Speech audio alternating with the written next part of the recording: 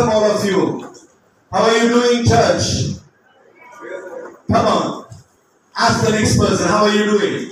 It's a great pleasure to be with you again in the last Sunday of the month of July. Yeah, we are already 7 months crossed.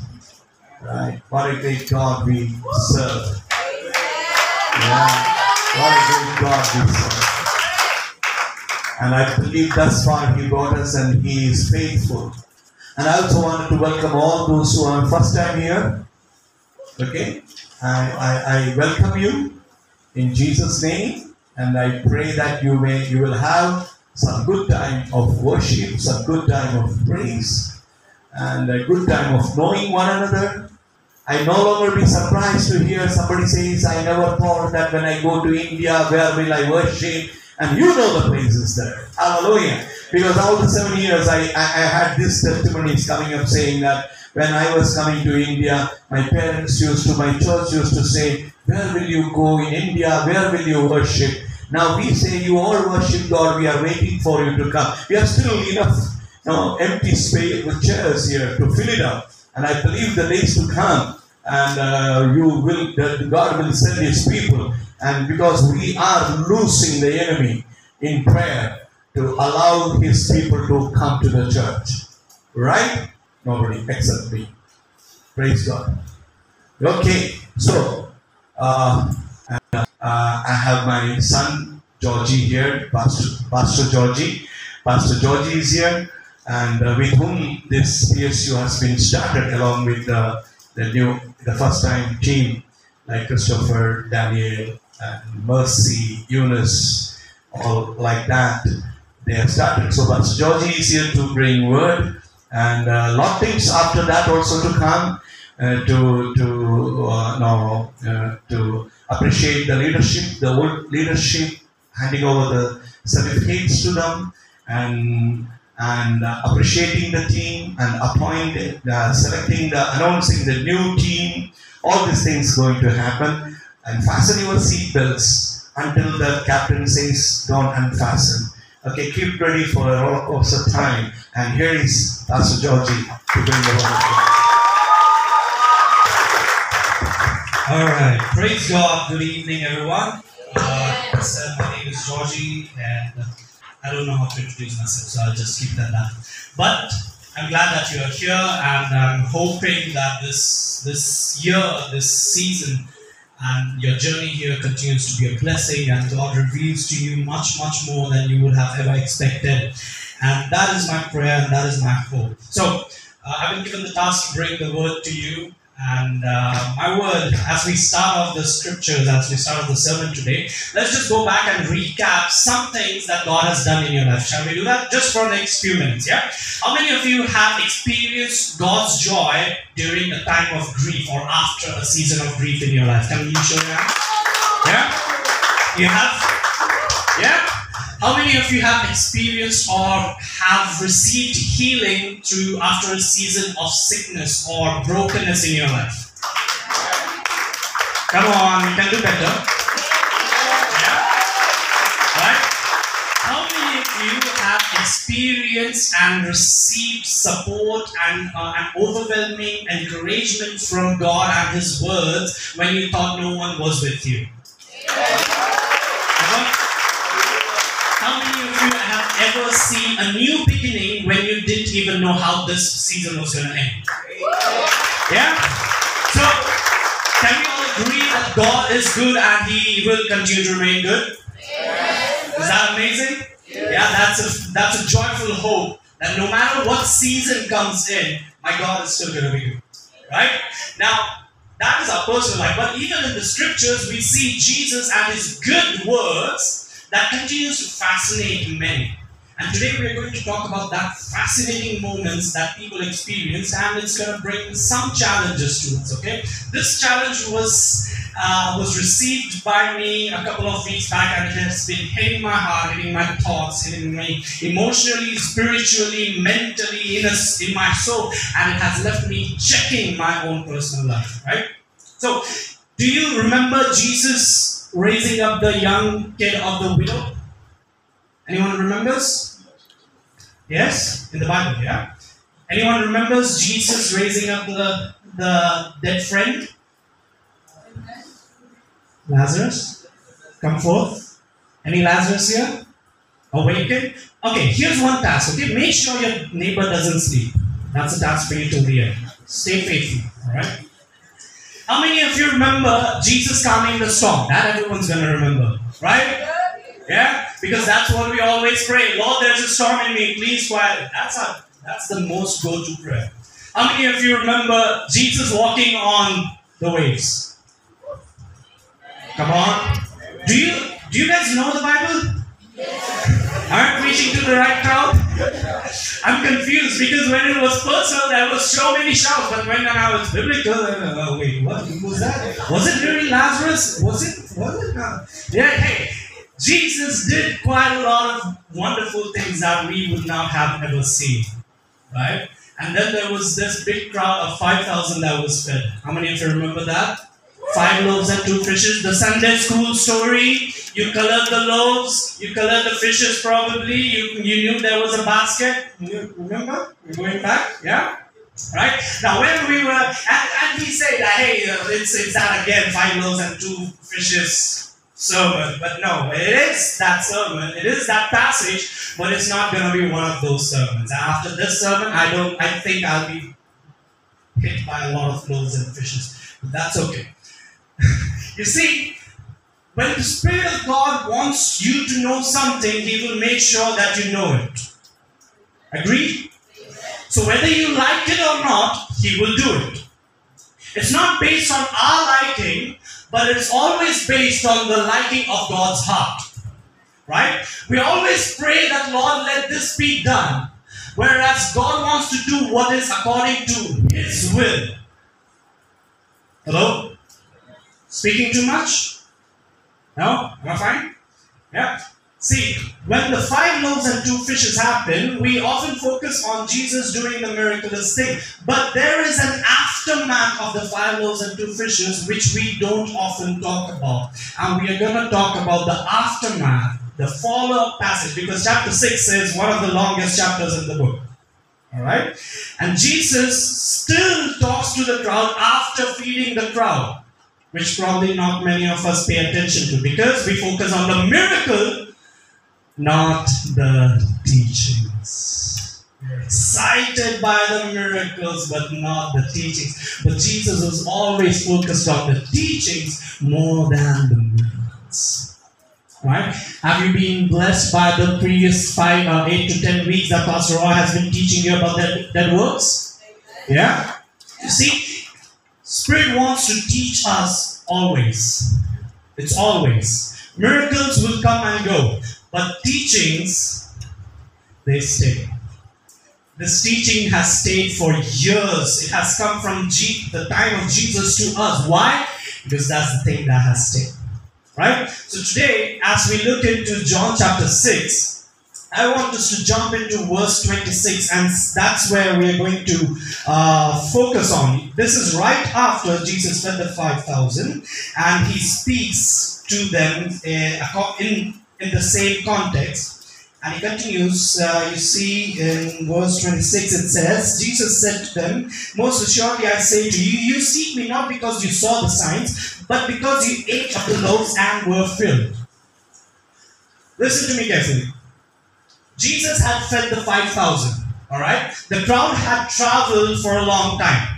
The crowd had covered quite a long distance, and it says 5,000 men in some scriptures, in some versions. So let's estimate there were more than 5,000 men. There would be neighbors, there would be family members, kids and teens and youth. There would be a big crowd. Let's assume there were more than 5,000. So Jesus had fed the 5,000, and they stayed back. They experienced the miracle. Their hunger was filled. They were satisfied after the journey, and they were not tired anymore. So what did the crowd decide to do? The crowd decided to stay back with Jesus. Okay? So they put in the tent. They decided they would stay the night with Jesus. But here's what happens. Okay? And you can cross-check it when you go back to your rooms. Read that chapter, and you'll know that I'm saying what is in the scriptures. Okay? So Next morning, Jesus is nowhere to be found. What happens? The entire crowd is shocked. They're worried.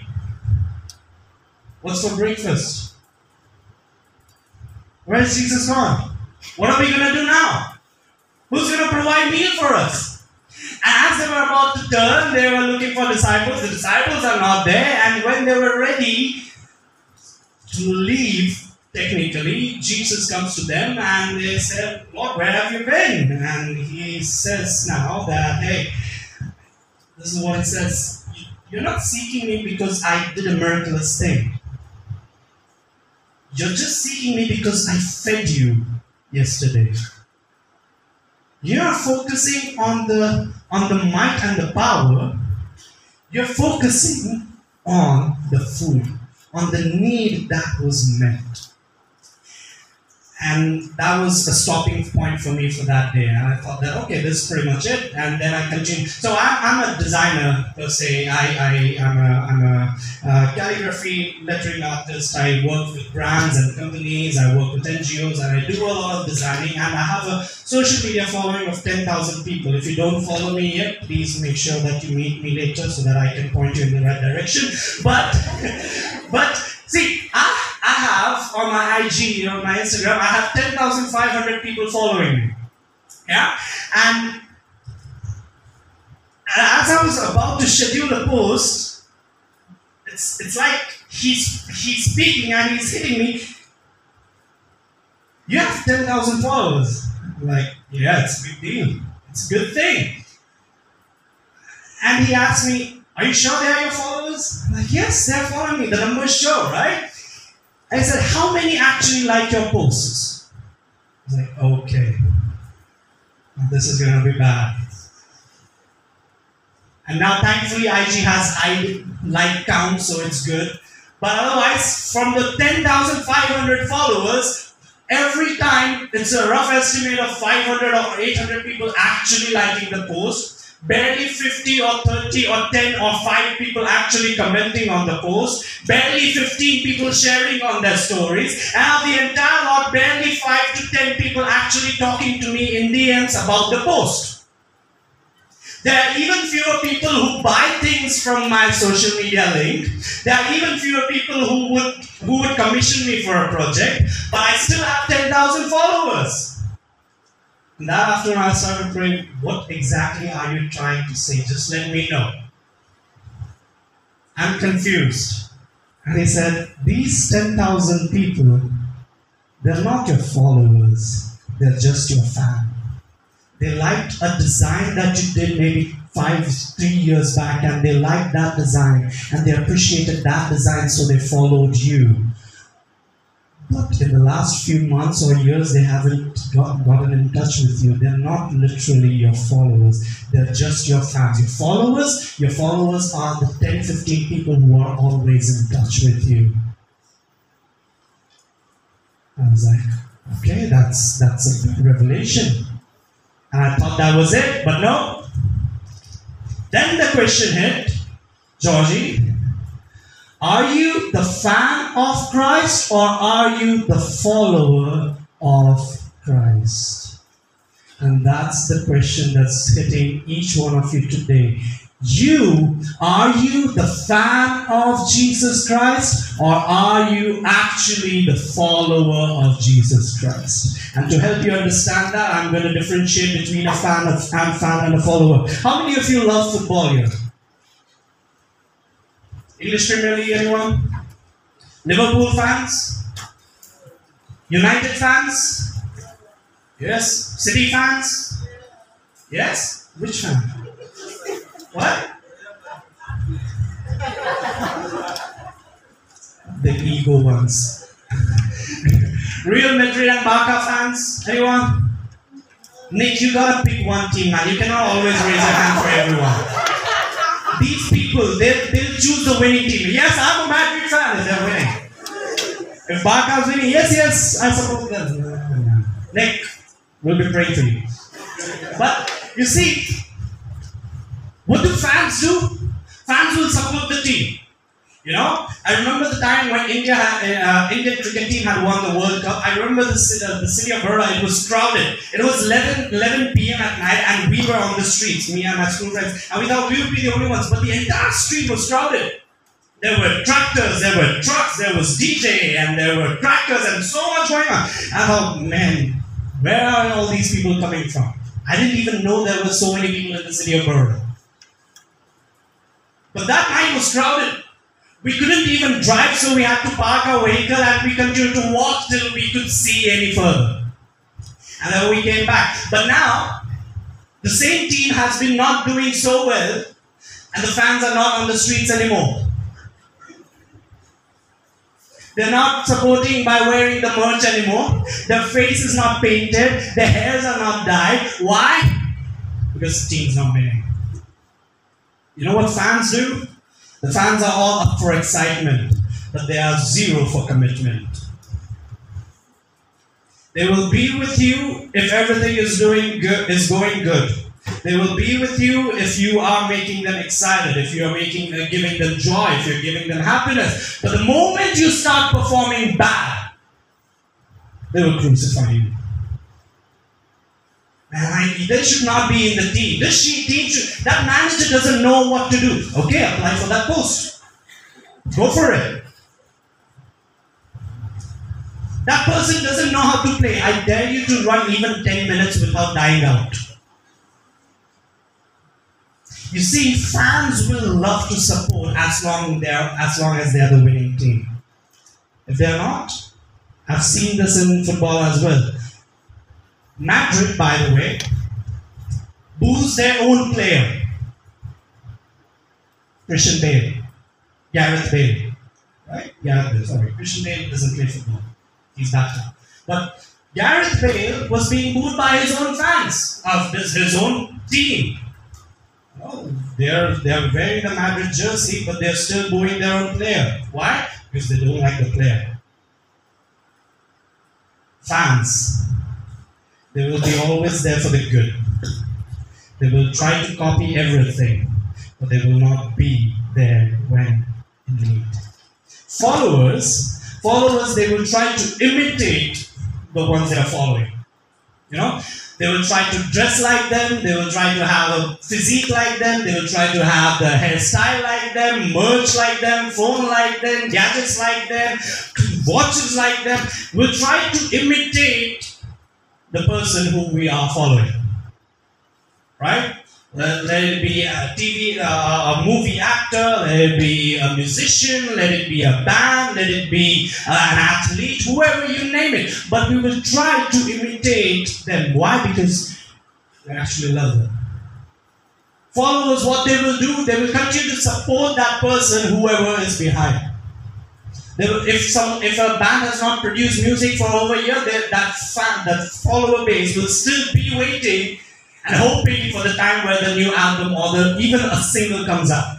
Why? Because they are truly loyal to their person or that band. See, followers don't always just stay for the good, but they also stay through the bad. And they will make sure that they are just like them. Now, being fans and followers of Christ has given me the same question. In John chapter 6, Jesus fed the 5,000 plus, and in 26 he says, you seek me because of the sign, and not because of the sign, but because of the food that you just ate. And after he said this, he gave them the definition of the bread of life, right? He said that I am the bread of life. He who comes to me and eats of me, drinks of me, will not hunger, not thirst anymore. And he gives a lot of teachings following up. But you know, in verse 66, can we have that up, please? The crowd turns away after Jesus gives them a teaching. Jesus gives them food. They stayed throughout the night. Jesus gave them a teaching. They walked right away. Verse 66, Jesus answered. Where is it? Verse 66. John 6, verse 66. And he said, therefore, from that time, many of his disciples went back and walked with him no more. Not just the crowd, But even some of his disciples walked away. But didn't they just stay overnight because they were physically fed?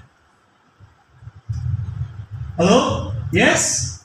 But when Jesus gave them a teaching and asked for a commitment, what did they do? So let me ask you. Look up, okay? Take notes afterwards. Make eye contact. Do you think the 5,000 and his other disciples, do you think they were Jesus' real followers or were they just his fans? I cannot hear you. Come on, louder from the back.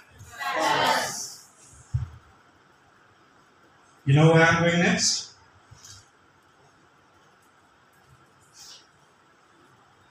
You ready for the truth bomb?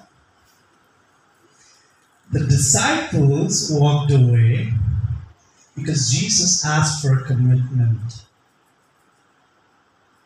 5,000 walked away even after witnessing and experiencing a personal miracle. But when Jesus asked for something in return, there is no crowd to be found. We thought that they were going to be there. Now, Jesus didn't go after them to get the 5,000 people back. Jesus didn't go after the disciples who walked away from him. You know why? Because Jesus never came to earth to build a fan base. He came to make disciples. Amen? It's not about the numbers, it's not about the people, it's not about who's coming, how they're coming, and how many people are coming. It's all about who is actually his disciple. And that's my question, and that's the title for today's sermon. Are you a fan or a follower? Right? And sadly, many of us, even today, being here or they're not here, but today we are more of a fan and less of a follower. I'm going to help you differentiate and look yourself in the mirror and realize where you truly are standing in Him. You see, we will gather for excitement. We will gather to celebrate. We'll gather to celebrate and dance and jump and we'll gather for camp. But if a leader or a pastor gives you a task to do or asks for a commitment, show of hands, who would be there? Very few, right? So if that's the case, are we any different from the 5,000? Oh man, that's a pin drop silence. Are we any different now? Last week or the past 10 weeks, Pastor Roy has been teaching you about dead works and time again asking for commitments and repentance and renewing and coming out of the dead works into the works of life. And we say and we commit, yes, we are going to do it. But have we done it yet?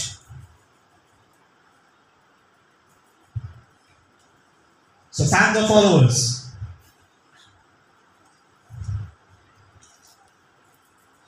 Hello? Fans or followers? If you tell me you're a follower, I'm going to break it down much more. And you will confess that, well, I'm not really a follower. Whether you confess it or not, I'm actually going to break it down. So, see, Jesus connected with the crowd and He still let them go. They joined as they wanted. And even today, many join the body of Christ just as they want to.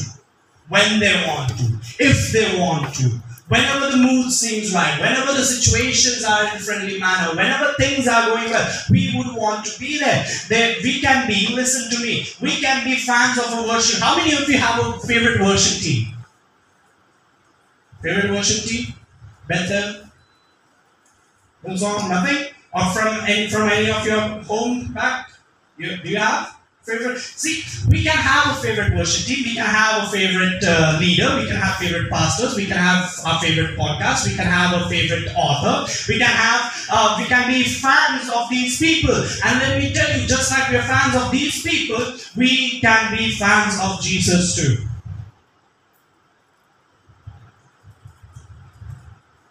And we can think that we are following Him, but the truth remains that we are just His fan. You know why? Because we would love to marvel and rejoice of all the things that Jesus does, rather than commit and do the things that he does. And that is the biggest difference between a fan and a follower. Fan wants Jesus to do, follower does what Jesus has done.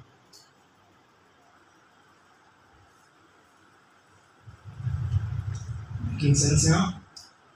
So if you say you are a follower, my next question is, what is the last thing that you did that reflected more of Jesus and less of you? Think about it. Today's going to be a thinking session. Just self-evaluate. What was the last thing? Did you love like Jesus loved? Jesus said, hey, forgive 7 times 70. Who are we? We are the ones, 1 time, 2 times, either you go or I'm going to beat you up. Either you walk away or I walk away. Better you walk away. I'm not leaving my ground.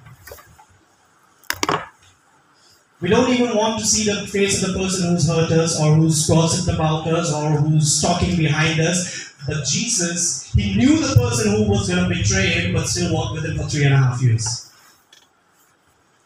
You want to talk about love? That is love. That is forgiveness. That is commitment. And you know what he wants? Followers imitate the person they're following. So you imitate him. Nothing more. Don't imitate the preachers. Don't imitate the people who are on the podcast. Don't imitate the worship team. Imitate Jesus, because he is the only one who's going to stay forevermore. He's the only one who never changes. Luke 9 verse 23, please. Luke 9 verse 23. Jesus says, if anyone desires to come after me, who desires to go after Jesus here? Show of hands. You wonder, if I show my hand, he's going to give me more trouble. Yes. Even if you don't show your hand, I'm going to give you trouble. So, better just show your hand, right? So he said, if anyone desires to come after me, let him.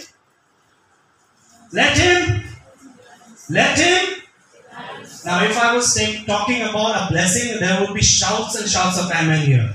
Let him deny himself, take up his cross daily and follow me. He doesn't say take up the cross on Sunday and follow me. He doesn't say take up the cross on Wednesday meetings and follow me. He doesn't say take up the cross on Friday intercessions and follow me. Take up the cross and follow me daily. Part-time is not an option here. Being selective is not an option here. Either you go all in or you're completely out. You cannot be 50-50, you cannot be 70-30, you cannot be 60-40. No, he wants 100% from you. Now, taking up a cross is a big deal.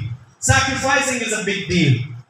So how do we check if we are truly fans or followers? There are 3 aspects that I've written down, but one of the aspects that will help us check ourselves today, which is what I'm talking about, is our relationship with Jesus. Okay? There are 2 more. Let's see when the opportunity comes again to bring those 2 to you. But today we are talking about our relationship with Jesus Christ. Right? Now, there are 3 kinds of relationships that we're going to talk about. And the very first relationship that Jesus actually is looking for is a committed relationship. That's the very first relationship. A committed relationship. Are you truly committed to him? Because this is the kind of relationship that Jesus has continued to preach in the 4 books of the Gospels. Jesus even states in the books that he who is not with me is against me. Do you want to be against Jesus? Do you want to take that risk? No, right? So if you're not completely with him, you're not partially against him, you're just fully against him. Like I said again, you go all in, 100%. We need to realize this, that following Jesus is not one part thing, it is 2-part thing. One is commitment, And that's what we always think of when we talk about following Jesus. I'm committed to Jesus. I've been baptized. I've given my life to Him. I've repented of my sin. That is commitment. But there is not just one thing. There are two things. And the second thing is sacrifice. You cannot be a follower of Christ if you're just committed. That commitment requires sacrifice. You cannot just say that I received Christ 5 years back or 2 years back and continue to walk in that confirmation that I'm saved. Yes, you are saved, but are you the disciple? To be a disciple, to be a follower, you have to have a life of sacrifice. Let's look at Luke 14 verse 26, please. Luke 14 verses 26. Your neighbor still awake? Please have a look at them. Right?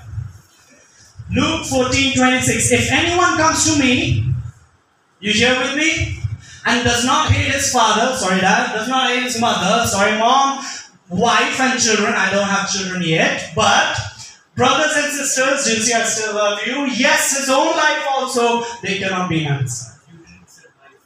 I did say, I called out Soji. Okay, yeah, wife. My wife's name is Soji. She's seated in the back. Please, let's welcome her. Yeah. So, brothers, sisters, wife, mother, children, and his own life. So, I cannot go up and tell them, hey, I hate you. No, that's not the thing. The thing is, I should be loving Jesus more than I actually love them. So, how do I do that? How do I check that? Well, how much time and how much sacrifice are you willing to do for your family?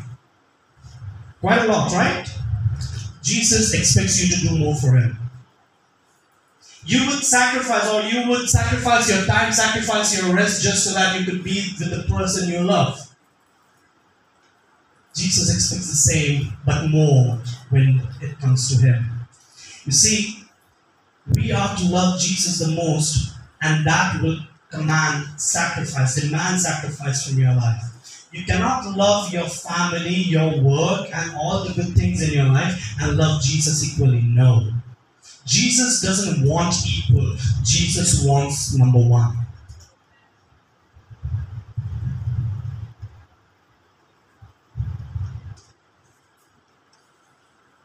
So He's saying that if your love for the world and your people is more than the love for me, I'm sorry, you're just a fan and not my follower. If you're loving your friends more than me, you're just a fan, not a follower. You know what a committed follower would be? They would be someone who would be sacrificing themselves more for the person who they follow. They would leave out their rest, they would leave out their own good being and well-being and just do the things what Jesus wants them to do. When the disciples saw the big crowd of 5,000, they would have maybe gotten excited. That's such a big crowd, you know. There's a lot of people. We are famous.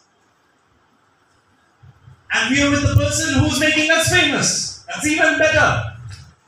But Jesus was on a whole different level and says, man, I'm going to filter this out. You see 5,000? I'm not sure that they're going to stay. And when he starts speaking and that crowd starts to disperse, Jesus turns to his 12 disciples and he asks them, do you want to leave too?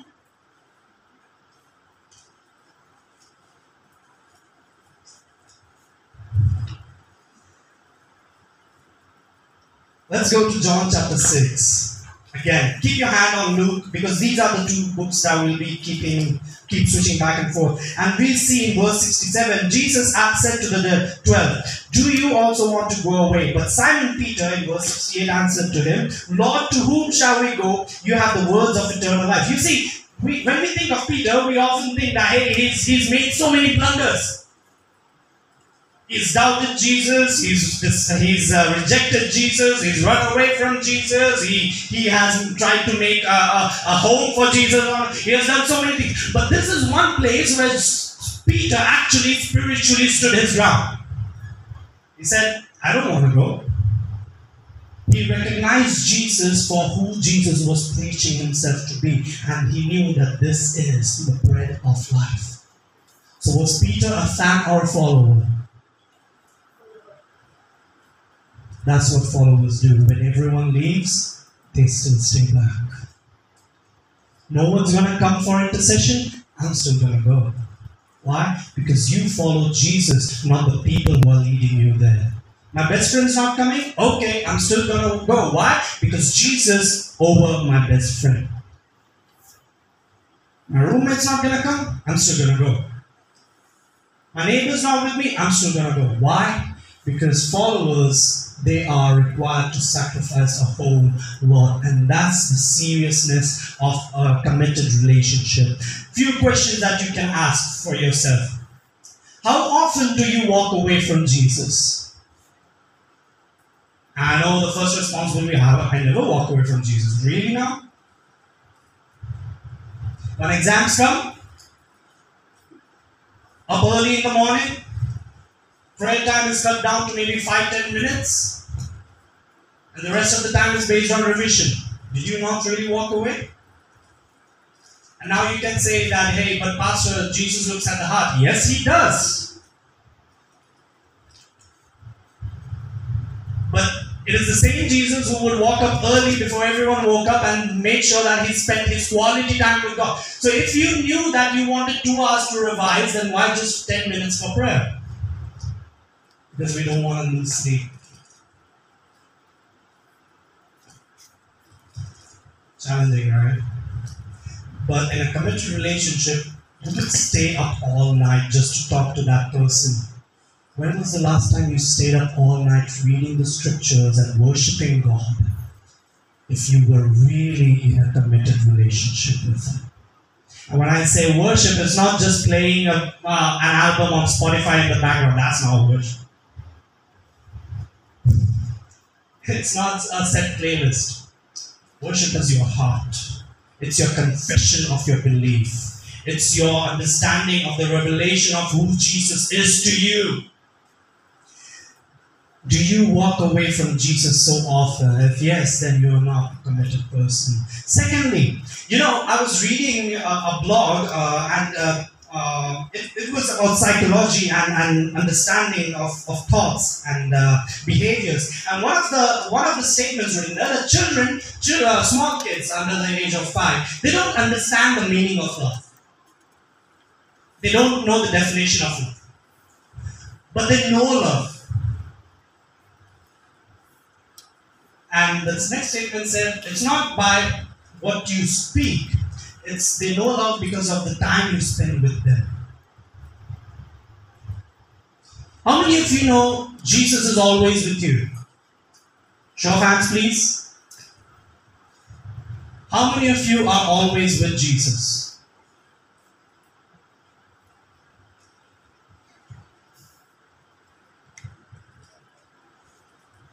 Abide in me, I in you. That doesn't mean that you take a break for a week and then spend spiritually and in your soul, you can continue to be with Jesus by sticking to His teachings and His disciple training. It's not about coming to church every day. It's about being the church wherever you go. Making sense? Right? So, committed relationship will demand time. How many of you love spending time on your phone? If I ask you to go to your settings and check your display time, how many hours would that setting show you? That's too personal, Pastor. I know. If we go to our Instagram, how many hours of activity will it show you? 3 hours, 4 hours, 2 hours, 1 hour? Now, if I go to your spiritual activity, how many hours will it show you? It's not just staying in the room and reading the Bible. Jesus spent time with His Father, but what was next? He spent time with the people. Too often we come to church one Sunday and then we meet the next person the very next Sunday. We don't have any idea of where that person is. Our room is so big, we don't know where to. But you do have a phone in your hand, which you use so often. Get in touch, get connected, stay connected, lift each other up, be accountable for one another. Timing with Jesus, spending time with Jesus, spending your days with Jesus is crucially important. So if you don't, then that's another sign that shows that we are not really connected. And secondly, how many of you know the voice of your family members? If they called you from a random number, would you still recognize who they are? Anyone? Show of hands? Yeah? How many of you recognize the voice of Jesus?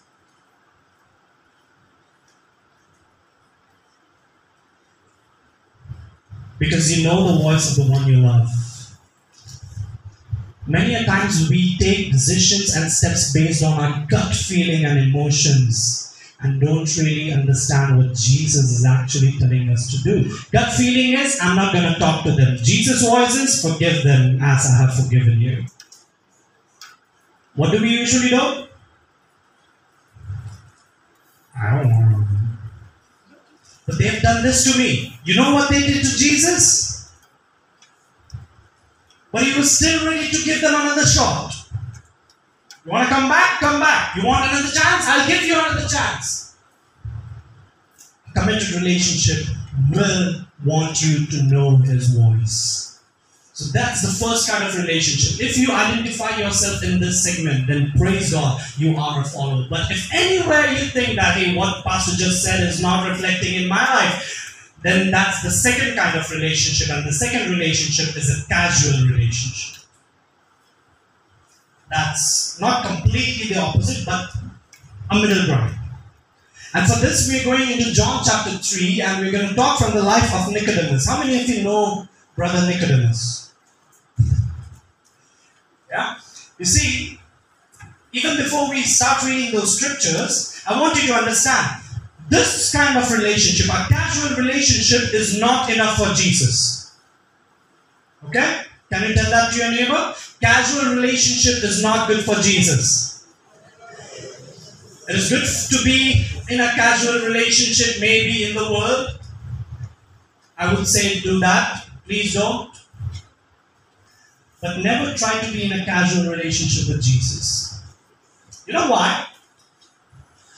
Because we just read in Luke 9:23, he wants self-denial. He wants you and I to deny ourselves, and that cannot work in a casual relationship. We would always say, but what about my feelings? What about my time? What about my rest? You have to do it. Casual relationship won't allow you to do that. Now we're going to the book of John chapter 3, and we're going to read verse 1 and 2. Alright? And it says, there was a man of the Pharisees named Nicodemus, a ruler of the Jews. This man came to Jesus by night and said to him, Rabbi, we know that you are a teacher come from God, for no one can do these signs that you do unless God is with him. See, Nicodemus was impressed by Jesus. He loved what Jesus had done. He loved what he was doing. He loved all the miracles. He understood that he believed. He even confessed that, we know that you are from God.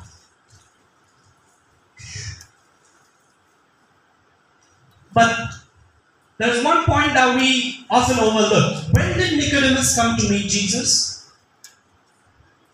Yes? And in verse 1, what did he read? What did we read? Who was he? He was a ruler of Jews. So Nicodemus is a ruler. He has a reputation, right? He has his own follower base. He has his own position in the society. He's probably well known amongst his people. His co-workers, they respect him. His family is well settled. He probably has good possessions in his hand. Since he's a Jew, you see, Jews were against Jesus, but he was still he was impressed with Jesus. And he wanted to know Jesus more. So he took the next step. What was it? He wanted to approach Jesus and talk to him. But here's the thing. He approached Jesus at night. What does that tell us? He didn't want to be seen.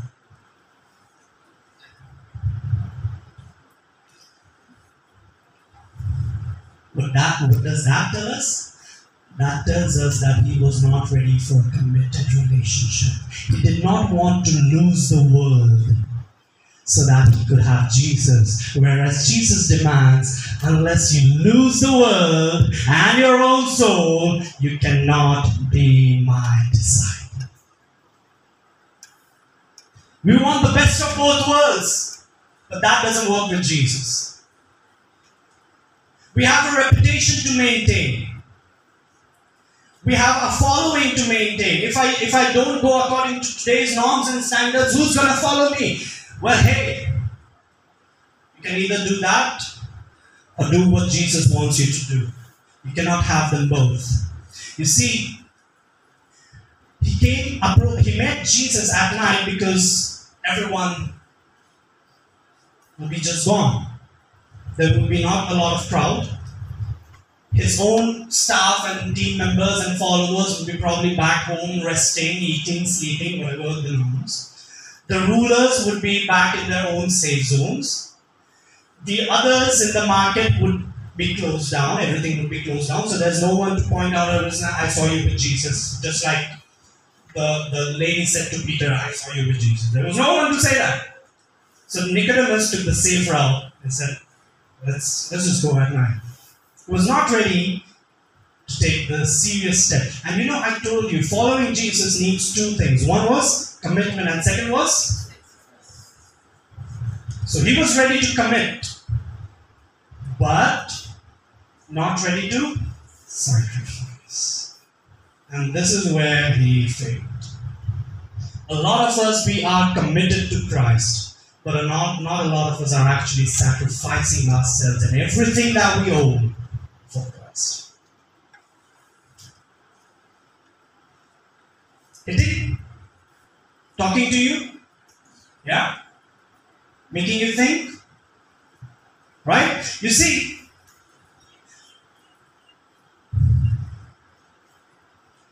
following Jesus is not easy, but it is possible. But you cannot be a follower of Jesus if you're following something or someone else. You remember Jesus saying, one man cannot serve, one man cannot be in two clothes. You have to choose one. So if you're already attached to someone or something else, you cannot attach yourself to Jesus. If you're not ready to let go of what you already have, you won't be able to receive what is in store for you. Understand this. Following Jesus should cost you something. If it is not costing you anything, you're not God's follower. What did it cost Jesus to come down to earth? I would say everything. His position, right? His glory. I mean, he was still in his glory, but the heavenly glory where angels and elders, they would bow down. He left all that glory and came down to mere mortals who he had created with his own hands. He sacrificed quite a lot, and then that's not it. He even sacrificed himself on the cross. So it costed him a lot to do the will of the Father. Amen? My second question is this. When was the last time it actually cost you something to follow Jesus? Did it cost you your time? No. Did it cost you your finances? Maybe. Did it cost you your sleep? Probably not. Did it cost you your rest? Nuh-uh. Did it cost you your vacation? Nope. Did it cost you your savings so that you could cancel your trip with a friend? I don't know. So if it's not really costing you, how are we actually following Jesus? When you are getting ready to come to church, how many of you spend time interceding and praying for the service? How many of you come beforehand to help the church set up? It's not costing you. We come at our own pace, our own time, our own desires. If it's still our own, then how does it belong to God? If our own time, if our own mood, if our own convenience, then are you truly God's? Does the demand of Jesus interfere with your life? If it's not interfering with your life and your schedule, I'm sorry, you are in a casual relationship and nothing more than that. If you adjust your schedule, your prayer and your commitments to Him according to your schedule and desires, it's just a casual relation. But if you're adjusting your life so that you can prioritize His desires, that's a committed relation. Nicodemus wanted the best of both worlds. He wanted to enjoy the profits and the goodness of earth and still wanted to be a follower of Jesus. And Jesus clearly showed that's not possible. Most of us don't mind minor changes in our lives, but Jesus wants a complete turnover. Fans, they want motivation, but Jesus wants transformation. Amen? Fans, they want comfort. Jesus demands sacrifice. Fans want unity in every aspect. Jesus focuses on your unity with the Father. Fans want touch-up work, but Jesus wants a complete renovation. Fans expect a lot of inspiration, but Jesus wants a whole interference. He doesn't want you to do what you want to do. He wants you to do what God wants you to do. That's a follower of Christ. Not a fan, but a follower.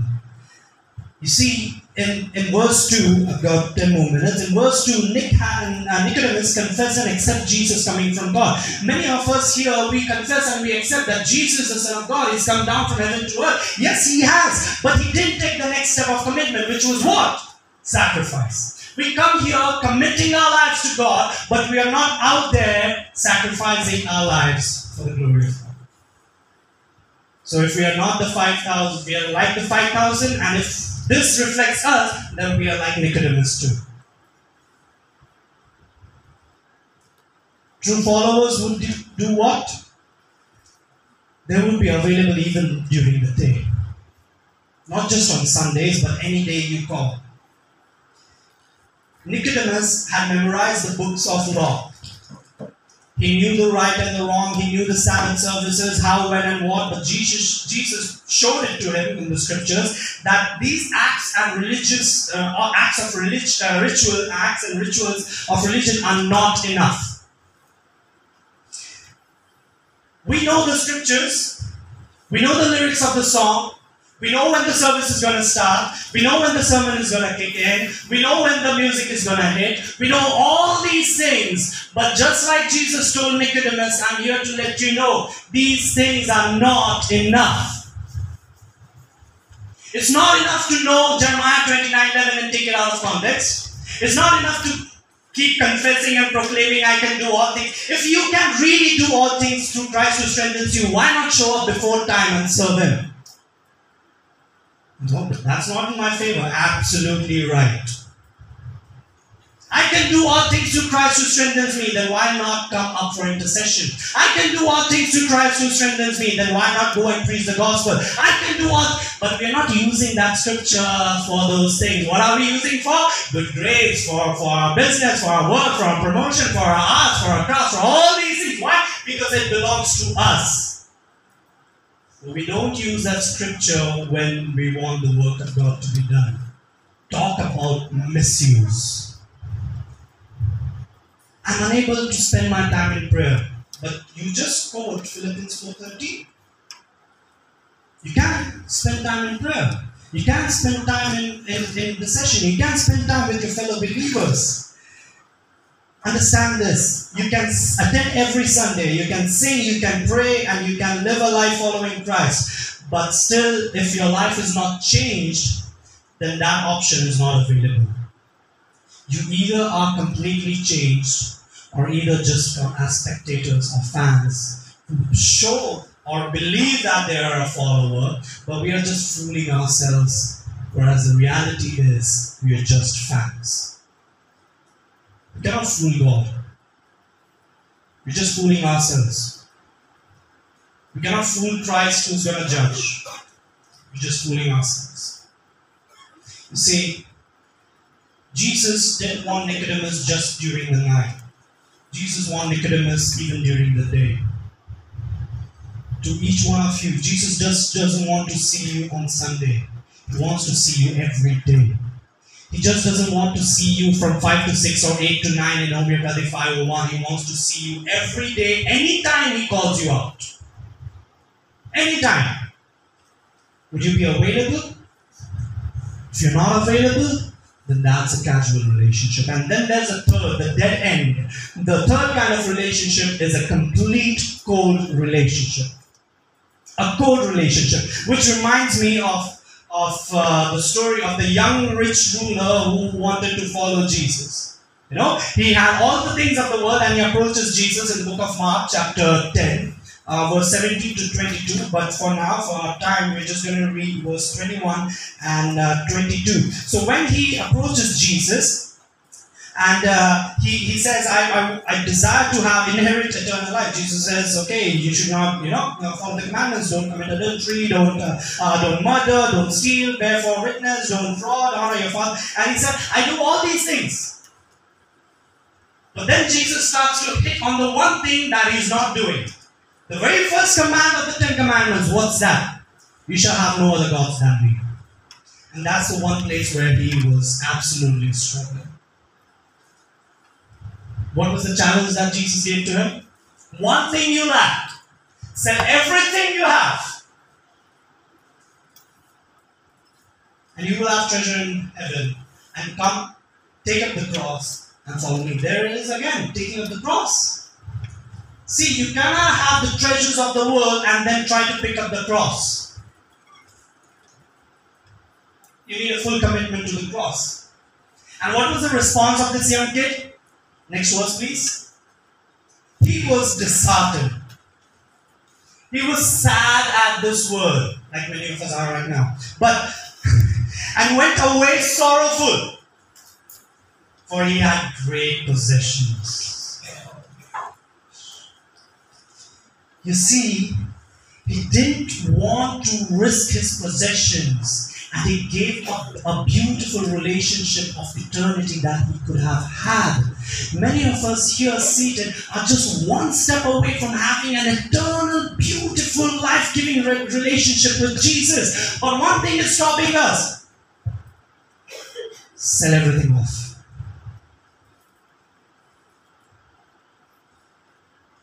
Your time, your follower base, your own skills, your own talents, your own goodness, your own fame, your own position. Give it all away. Then take up the cross and follow me.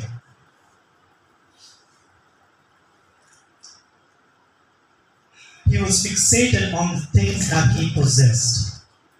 And dear ones, too often we are fixated on the things that we have at hand, rather than fixing our eyes on Jesus, whom we could have for eternity. If that's something that connects to you, relates to you, then sadly, you're in a cold relationship with Him. And a cold relationship doesn't impact Jesus at all. A casual relationship is a lukewarm relationship where Jesus says that you're not whole, not neither cold, so I'll spit you out. So you're gone. For cold relationship, there's still at least hope that they will be revived. But a casual relationship, you're done for. It's better you take up the next step and start sacrificing and committing yourself truly to the will and the work of God. And next, what happens? We walk away from our God-given opportunities just because we are too focused on our future, our studies, our work, our business, our social profile, our following, our fan base. A lot of these things keep us tied up. And we don't want to risk our followers by saying that I'm a follower of Christ, because in today's world, followers of Christ are being rejected too often. Their accounts are being blocked and you are being shadow banned, and the number of followers start reducing it really quickly. But in spite of all these things, you can still have one faith that even if the world rejects me, I still have eternity.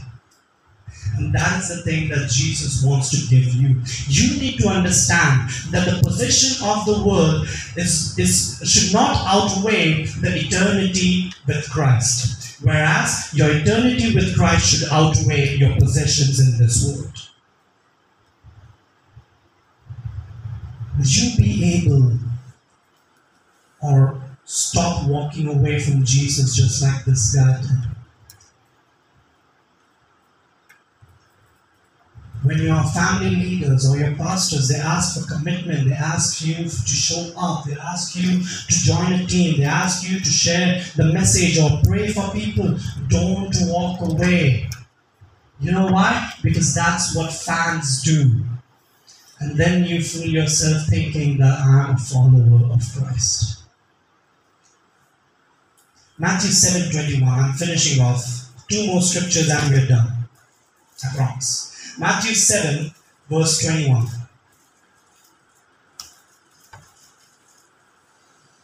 Not everyone who says to me, Lord, Lord, shall enter the kingdom of heaven, but he who does the will of my Father in heaven.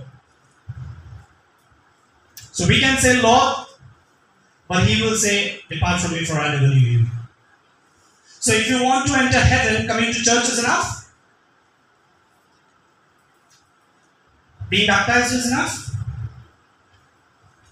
Being part of a family is enough. Leading worship is enough. Singing our favorite songs is enough.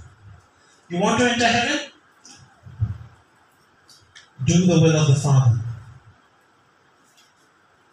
Are we actually doing anything that God wants us to do? Or are we too occupied doing what we want to achieve? All that for what? It's just going to end up in the grave. Verse 22 and 23.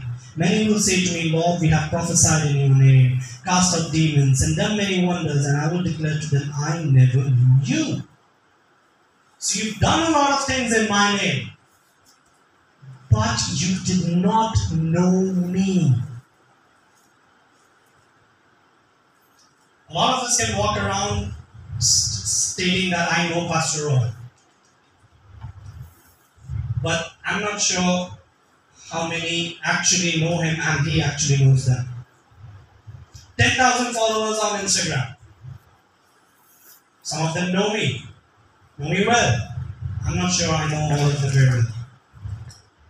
Why? Because I don't have any relationship with them. Is this the same way treating Jesus? Fans, we expect too much, but we give too little. We expect too much, but we give very little.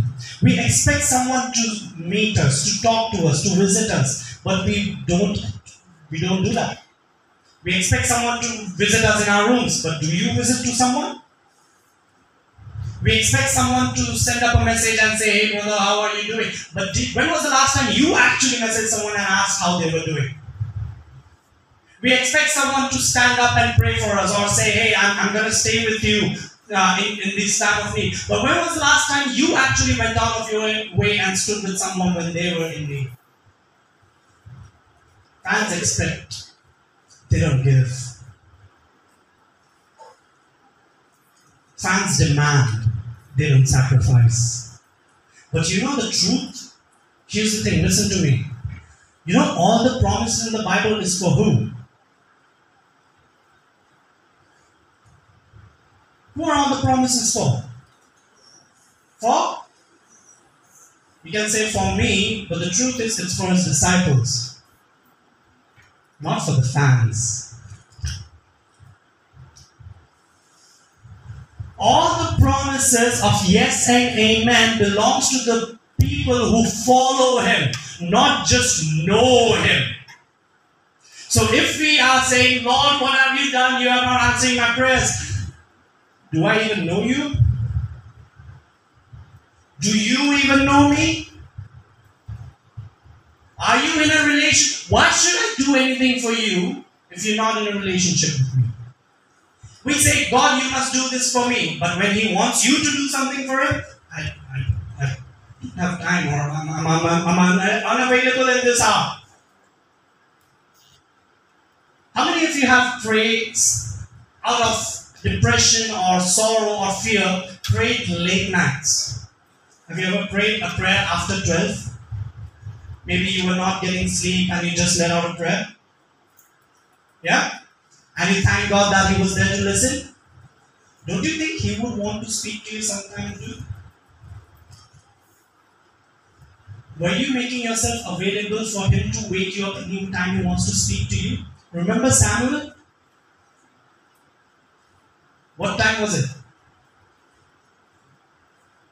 It was not after 7 a.m. It was during the dark. It was during the night. And you heard a voice. Do you think our God has stopped talking? Hello? Has He stopped talking? So what does that mean? We are not listening. We are not making ourselves available to listen. We are a talkative bunch of people and very bad listeners. That's what fans are. We want to out our grief, but we are not making ourselves available to hear someone else's grief. That shows that you are a fan of Christ and not a follower. You know why? Because Jesus went and spent time with Zacchaeus. He was there to listen out to the lady who was being stoned. He was there to listen out to the person on the cross who said, "Remember me." Are you making yourself available to listen to God and His people? If not, that's the sign of a fan and not a follower.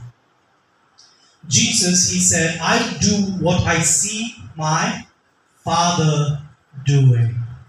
And my desire is to do the will of the Father." You remember His prayer in the Garden of Gethsemane? What was His last line? Not my will. So His desire was not to be crucified, but God's will was be crucified. And then He went ahead and did that. And then John, the disciple, says, "Be imitators of Christ." So if He is prioritizing, He, the one part of the triune God Himself, is prioritizing the will of the Father, who are we to prioritize our will over the will of our Heavenly Father? And then we say we are followers, we are disciples, we are just making a fool out of ourselves. Unless you imitate Christ by following Him and applying everything that He has taught you, we will keep deceiving ourselves into believing that we are followers, but only in the last day will it be revealed to us, "I did not know you." Would you want to take that risk? You want to take that risk? Let's give it a shot. You can give it a shot, but there's no plan B. There's no second chance. All the chances you want, it's on earth. But when you are standing in front of the throne, there's no second chances. Lord, give me one more day. I gave you 30 years. I gave you 50 years. I gave you 70 years. Do you want one more day? Let me go back and you remember? Let me go back. Nah. Send your messenger. Probably. You want to do something good? You want to do the will of the Father? Now is your second chance. Or maybe your 100th chance. But start doing it. Figure out if you truly are a fan. And by the expression of everyone seated here, I'm realizing that everyone has realized we are somewhere in the fan zone.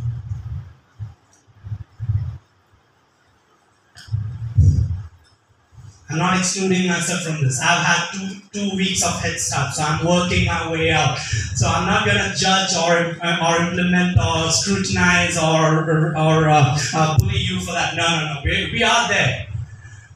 But consider this message as a call to get out of the fan zone and get into the discipleship. Just as He loved the world, be ready to love. Just as He served the world. You see, many of us want service, but we don't want to serve. We would love people to come and help us, but we wouldn't want to get our own hands dirty.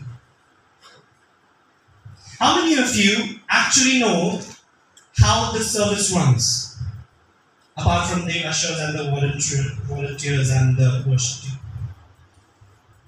You know how long it takes to set up the system?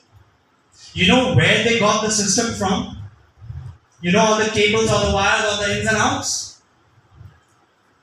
But you know you can learn that. But for that you have to come early. And to come early you have to sacrifice your time. And then stay committed to that desire of serving. So if you feel like you want to serve, then saying I will is not enough. Sacrificing for that will is a must. Fans, we will come and we will go. Followers, we will stay for eternity. Which one would you choose? Fans will be here today, gone tomorrow, forever. Followers will be here today and tomorrow they will be still forever. Which one would you want to choose? Fans, their body will perish and their soul will be tested. Followers, your body will perish but your soul will be for eternity in heaven. Which one would you choose? But for every follower, there's a big sacrifice. Would you be willing to do it?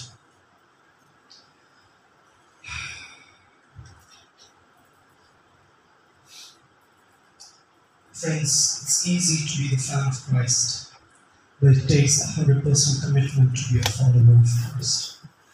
Let's stop fooling ourselves saying that I am his disciple, whereas merely we're just fans of his work and his songs and his beauty and his scriptures. What would a follower do?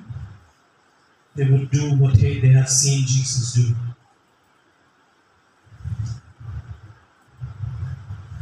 So where should we start? We should start by confessing, Lord, I'm sorry that I drifted into a fan zone, whereas I should have stayed as superstar.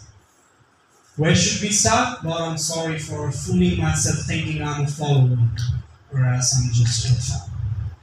Where should we start? By taking account of all the things that you should be sacrificing so that you can actually be his follower, and then committing to that sacrifice. No backseas. You cannot take a U-turn.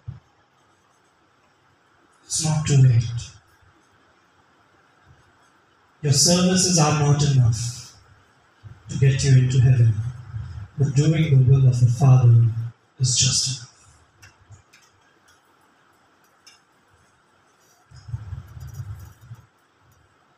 Have you identified yourself? Yeah? Either as fan or follower, but did you identify yourself? Who you are, who you truly are. If commitment is an issue, if sacrifice is an issue, if priorities are an issue,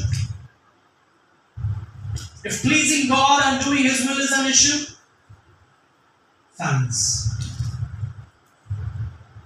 Our reputation, our fame, our stature, our position, our followers, is that an issue?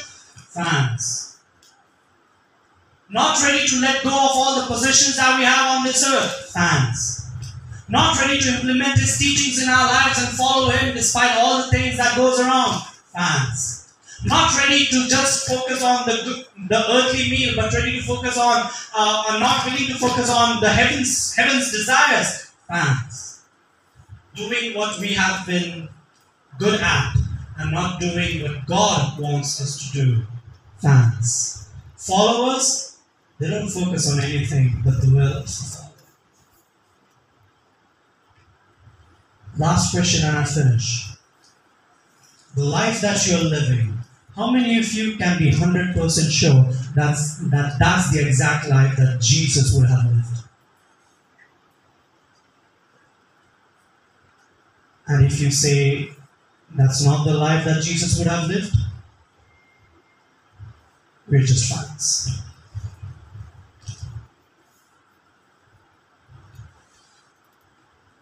I give you time to close your eyes. You want to cry your heart out. You want to kneel down. You want to stand up. But I don't want this to be just another Sunday of repentance. I want this to be a truthful, repenting, calling out that I am a fan and Lord, I'm sorry for it. I have been fooling myself and I'm sorry for it.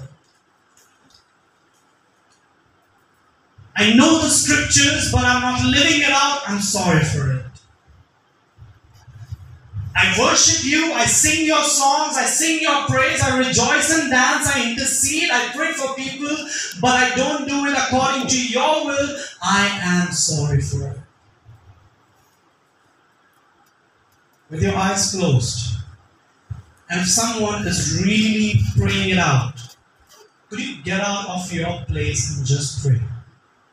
If it's fine for you to stand up, please stand up. If it's fine for you to kneel down, please kneel down. I want you to get out of that comfortable seat and do something that shows you you're ready for a change.